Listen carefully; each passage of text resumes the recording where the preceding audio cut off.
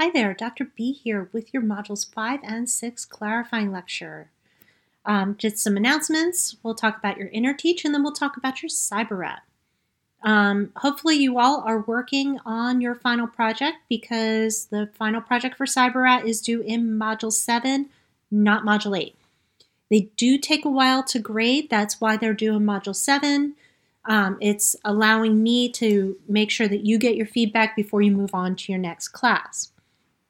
I will say this, that a few of you kind of threw hints that you were listening to past clarifying lecture podcasts. Nothing wrong with that. In fact, I encourage it, and it'll help you refine your work. That won't work as well with the CyberRat because we did make some substantial changes this time around. So, feel free to listen to old clarifying lectures and see if they help you refine your work. For InnerTeach, I want to make sure that you understand that I do not want you using first person because I want this to make sure that InnerTeach is always coming from we, not from I, okay?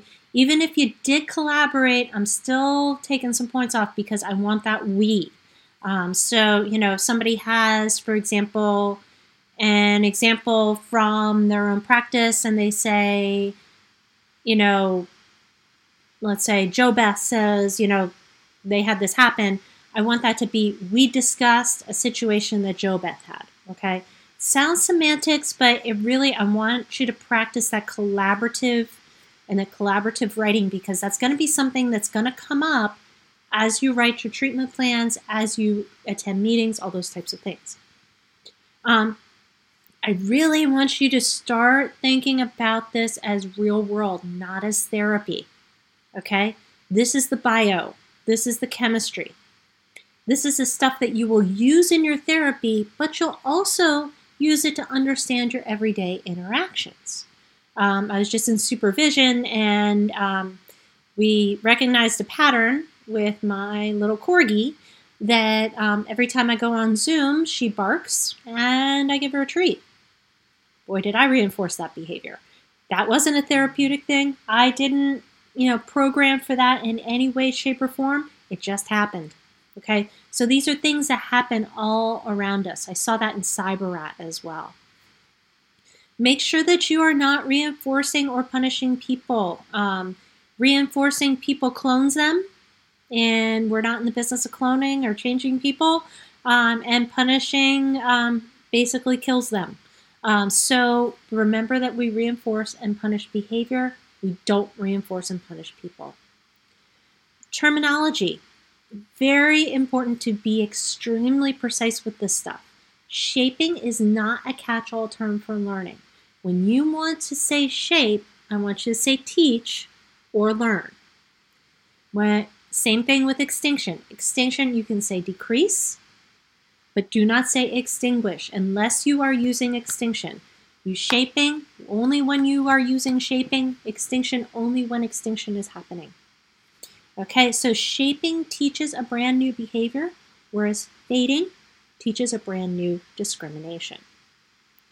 All right, so let's talk a little bit about concurrent chains. Concurrent chains are networks of attached schedules that all occur simultaneously for different behaviors. So kind of think about it like a fiber optic network. Or like a Wi-Fi network. Probably a Wi-Fi network would be better because there's no physical part to that. Where all this information is going back and forth on these different schedules and evoking different behaviors. And one schedule may start another schedule to begin. That's what concurrent chains are. So I think about it kind of like you would relational framing in that they're networks of schedules. You can also have competing contingencies. So this is where matching law comes in. You can have one concurrent chain that's richer than another one, and that's how we make choices. It really gets into the nitty-gritty of really how do schedules really work in the real world? Because very rarely are you going to see an actual, this is an FR1, this is a VR5. You're going to see these in combinations with each other. That's how our behavior is maintained. I'm seeing some things that I really need to hammer home. You gotta know the difference between an antecedent and a consequence. You gotta know these basic things.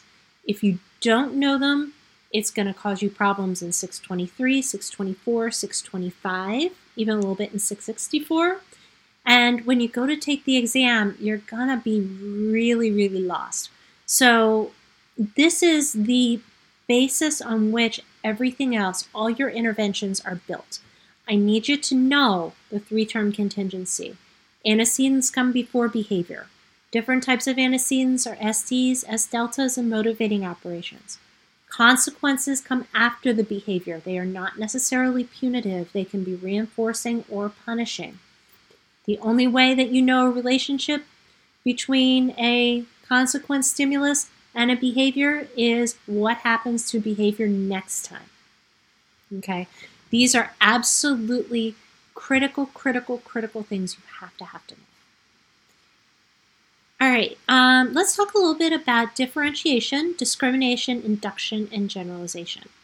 So differentiation is kind of the spread of effects. Discrimination is the ability to respond in the presence of an SD and not in an S delta, and not when there is no stimulus control. So discrimination says, yeah, I see the sign that says no left turn, I don't make a left turn. If there is no sign, I can make a left turn.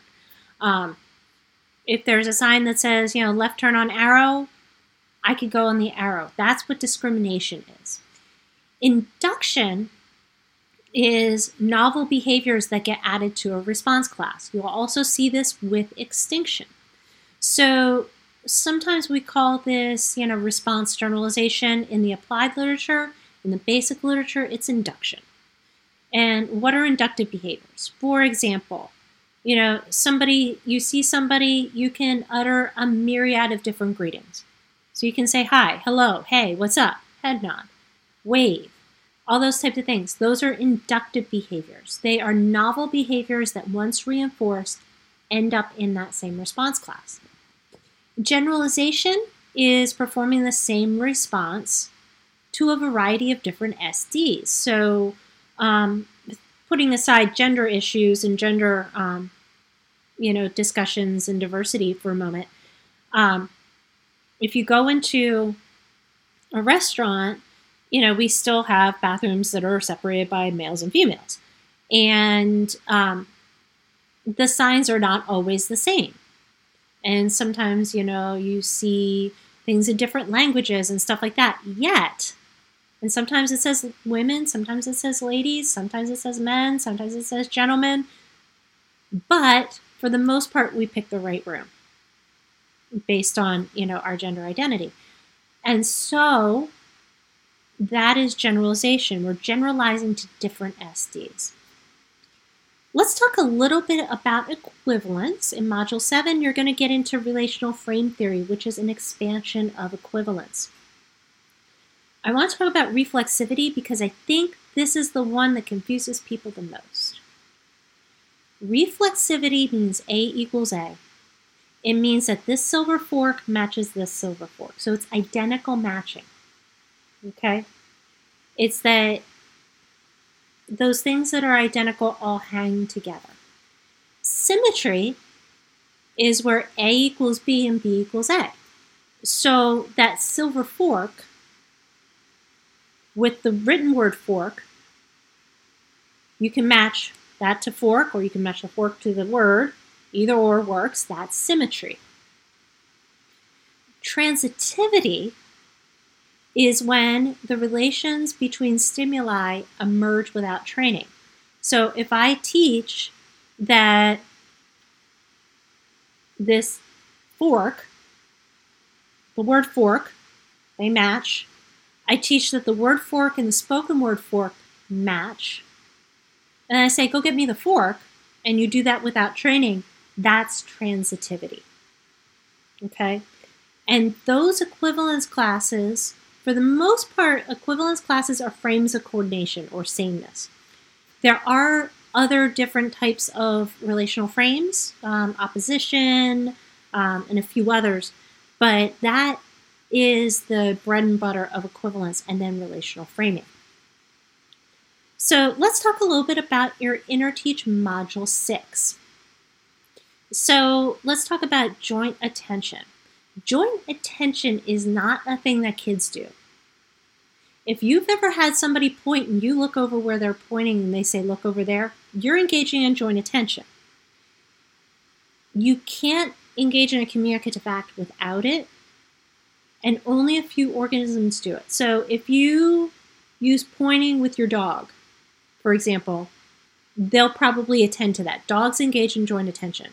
Cats do not. Humans do. I believe I heard that dolphins do as well.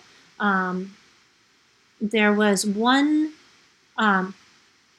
documented case that dolphins showed equivalence, going back to the equivalence classes, but it's never been replicated. So only a few organisms do this kind of joint attention. And remember that adults engage in observational learning and joint attention, not just children.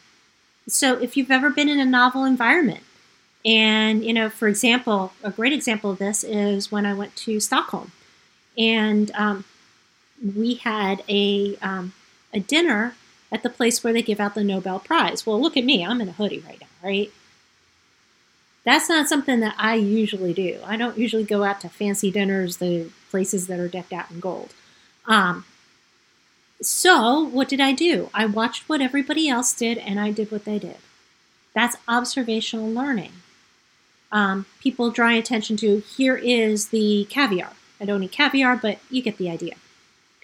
That's joint attention. We do this all the time. And it's how we start to learn about ourselves. We learn about ourselves by other people's verbal and instrumental behavior.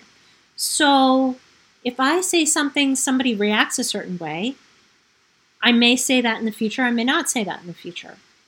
And somebody says, you're really loud. Now I have a rule. I'm loud.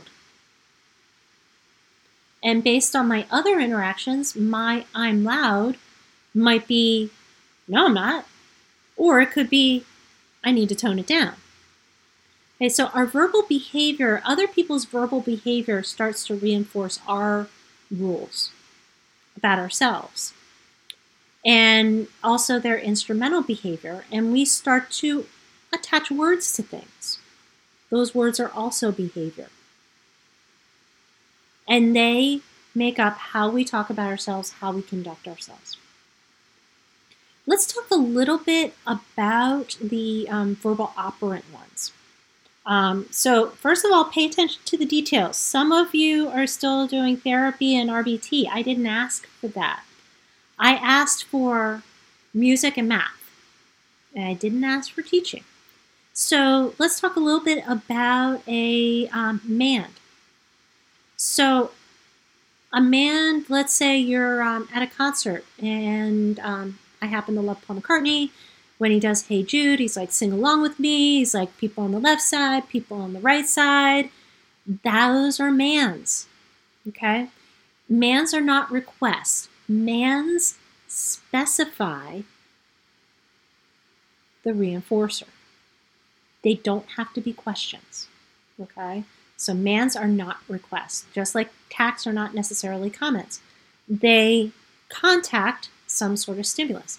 So I actually had this conversation with Charlie Catania, and we were saying, and he said, I cannot come up with a musical example of a tact. And I said, well, what about a theme song? Or the Olympics, when you hear, let's say, the United States national anthem, that is tacting that those people from the United States are coming in, or that they have won a medal. That's a tact. So there are ways to think about this outside of that teaching and learning environment. Instructional control. If this was about a 50-50 split as to who got it and who didn't. But I want to make sure that I'm hammering home that you don't have control. Okay? It's not you who has control.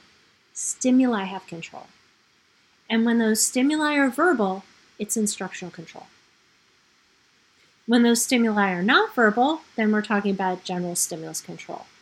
But instructional control has nothing to do with you being in control or earning anything at all.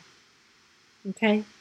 And I think that this is one of those things, it's like reinforcing, people. What happens is that people say, this, and then somebody gets a hold of that and they say, oh, well, you're out to control me. No, I'm not. I'm out to make sure that my instructions are good SDs for your behavior. That's a totally different thing, but it can, contribute to maybe a poor reputation. Memory, remembering, these are those things that usually we say, oh, those are explanatory fictions. But what Catania is saying is that from a philosophical and conceptual viewpoint, not from an observable and measurable viewpoint, but from a philosophical and conceptual viewpoint, memory, remembering, recall are all behaviors. Memories are not things that are stored in your brain. I saw this continuing ed where someone's like, and this is how a thought is made. And they showed a synapse throwing neurotransmitters to another synapse. That's not how a thought is made. Okay? That's a behavior that's happening that is going on in the brain that is part of the behavior that's associated with recall. Okay? These are all behaviors. And that's why, you can't really corrupt a memory. Okay? What you can have is false memory syndrome because you might not engage in that recall behavior with a one-to-one correspondence. Because there may have been competing stimuli, competing reinforcers that went into it. But these aren't files that are stored somewhere. So you can't go in and find the neuron that allows you to recognize the word A, because it doesn't work that way. And anybody who's really well-versed in neuroscience will also tell you that. Most of you got the idea of prior learning history with Stupid Susie. I do want you to think about it in terms of instructional control and rules. That Stupid Susie has been taught a rule that she is Stupid Susie, and that rules and rule governance and instructional control tend to be insensitive to changing contingencies. So, although the contingencies have changed, the rule remains. Okay? Let's talk about CyberRat a little bit, and then I got a really interesting question that I want to answer. First of all, your CyberRats, those of you who are taking into account my feedback each week, you're getting better and better and better and better. This is shaping. This is shaping at its finest. You're doing really well, and if you keep up that trajectory and you use all the feedback I've given you, your papers should be great. I'm looking forward to that. They're going to take me a while, but they should be great. I wish Cooper would not have used the term desired behavior. So remember that Cooper and BALC, that they are more intervention focused. We are talking about things that happen to all behavior. So extinction is not extinction of undesirable behavior. It's just extinction of behavior. I extinguished a kid's entire PEC system in 10 minutes.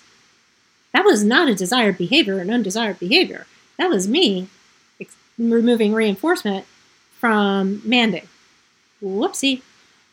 So remember that we're not talking about reinforcement gets you good behavior, extinction and punishment get rid of bad behavior. We're talking about these things and their effects on behavior. We're not putting value judgments on them. Okay? Value judgments start to get into intervention, where we're setting priorities and things like that. Behavior should never contact reinforcement in a temporal schedule.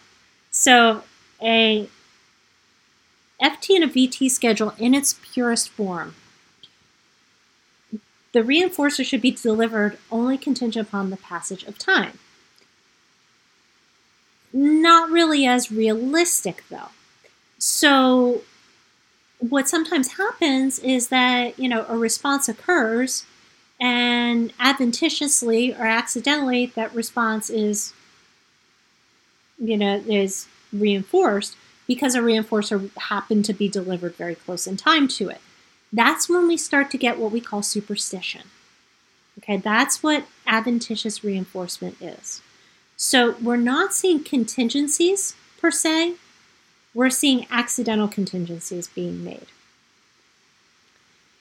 I want you to understand why I'm having you use JAB articles. There's a couple reasons why I want you to use JAB articles and not Java. The first is that we're talking about principles and processes that happen to everybody. We're not talking about how to use these as interventions. That comes later. That comes in later courses. Okay? Right now we're learning what they are. We're going to use them later. So that's the first part. That's why I want you to use JAB and not Java. The other thing is that you will be expected as a BCBA to be able to use research to support your claims. If you are pulling lightly, or you're going, Catania says reinforcement is good, or you're not using evidence-based practice. You're not practicing the thing that you're going to have to do down the line. I am an in-service practitioner. I see clients daily. I talk to clients' parents daily. I go to Java. I go to JAB. I use these evidence-based practices all the time. I put references in my treatment plans sometimes. Because if I'm looking at a problem behavior, what's the first thing I'm going to do? I'm not quite sure what to do. I'm going to go into Java. I'm going to go into JAB and go, is there something in here that informs my practice? And I want you to practice that because you're going to do it. If you don't do it, that's not a good thing. Okay, so this is what I want you to really practice. Also remember that you shouldn't be introducing new things into your discussion that you haven't talked about in your background and significance. So again, think about this as a circle. This is what the literature says. According to the literature and Catania, this is what I expect to see. This is what I saw. Now the discussion is going to say, hey, do the things that I expected to see and what I saw, did they match? And is there an explanation if they didn't? That's what this all is about, okay? All right, let's go to this question. I love this question. It says it's not a super important question, but I like it. Just an observation. I watched Steve Hayes' TEDx talk where he uses the quote from this week's inner teaching assignment. I see how it relates to relational frame theory, and I know that this is his theory. Well, it's not necessarily his theory. It's a lot of different people who came together with that. This particular presentation included a lot of talk of how to address negative thoughts and change them. This seems so far removed from behavior analysis, even though I realize thinking is behavior and is more in line with counseling. Can these fields coexist? I know it certainly worked for him, but I'm curious for myself. I'm really having a hard time abandoning the skills I've learned from my counseling degree. This is a great question. Okay, so we got to take this in layers. So right now you're learning the basics of behavior analysis. And so what we're doing is that we're trying to break that idea that thoughts have to happen with behavior and really taking thoughts and saying thoughts are behavior in and of themselves. Now, what do we know about behavior? We know that chaining can happen. So we know that one behavior can be an SD for the next. So a thought could be an SD for a behavior. Totally possible. And so what Hayes has done, and his colleagues, Kelly Wilson, Dermot Bonhams-Holmes, all these people, is that they're really looking at the area of rule governance, okay? So they're not looking at this like thoughts or changing thoughts or making thoughts different. What they're looking at is how rules, which typically present themselves as private events, serve as SDs for behavior. So it's not so much thoughts and cognition as it is private events. And these private events are formed through relational frames, they're formed through equivalence classes, and they become a network. And so what happens and what it doesn't say in Steve's stuff is that this is acceptance and commitment therapy or training, is that what you're trying to do with this is that you're trying to, in practice, not in RFT, but in ACT, is that you're taking these rules, and there's multiple levels of rules, and looking at them as to whether or not they are helpful or unhelpful rules.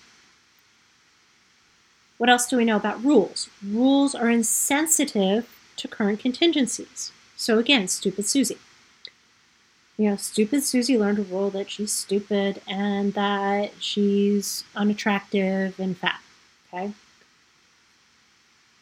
New information comes in, but it can't supersede that rule. So it's now become unhelpful. So now what do we do about it? And what Steve Hayes and his colleagues and the Matrix and all that kind of stuff have put together is, how do we break some of these faulty rules, and how do we learn new and more helpful rules? So really what they're doing is that they're really looking at that rule governance. And what I say about Steve Hayes is that the brilliance of contextual behavioral science is that they have sold radical behaviorism to people who don't believe in ABA, who say it's CBT and, cognitive behavioral therapy, but it's not. It's radical behaviorism, and I think that's really, really cool. All right. Well, thank you very much for listening, and looking forward to talking with you next time.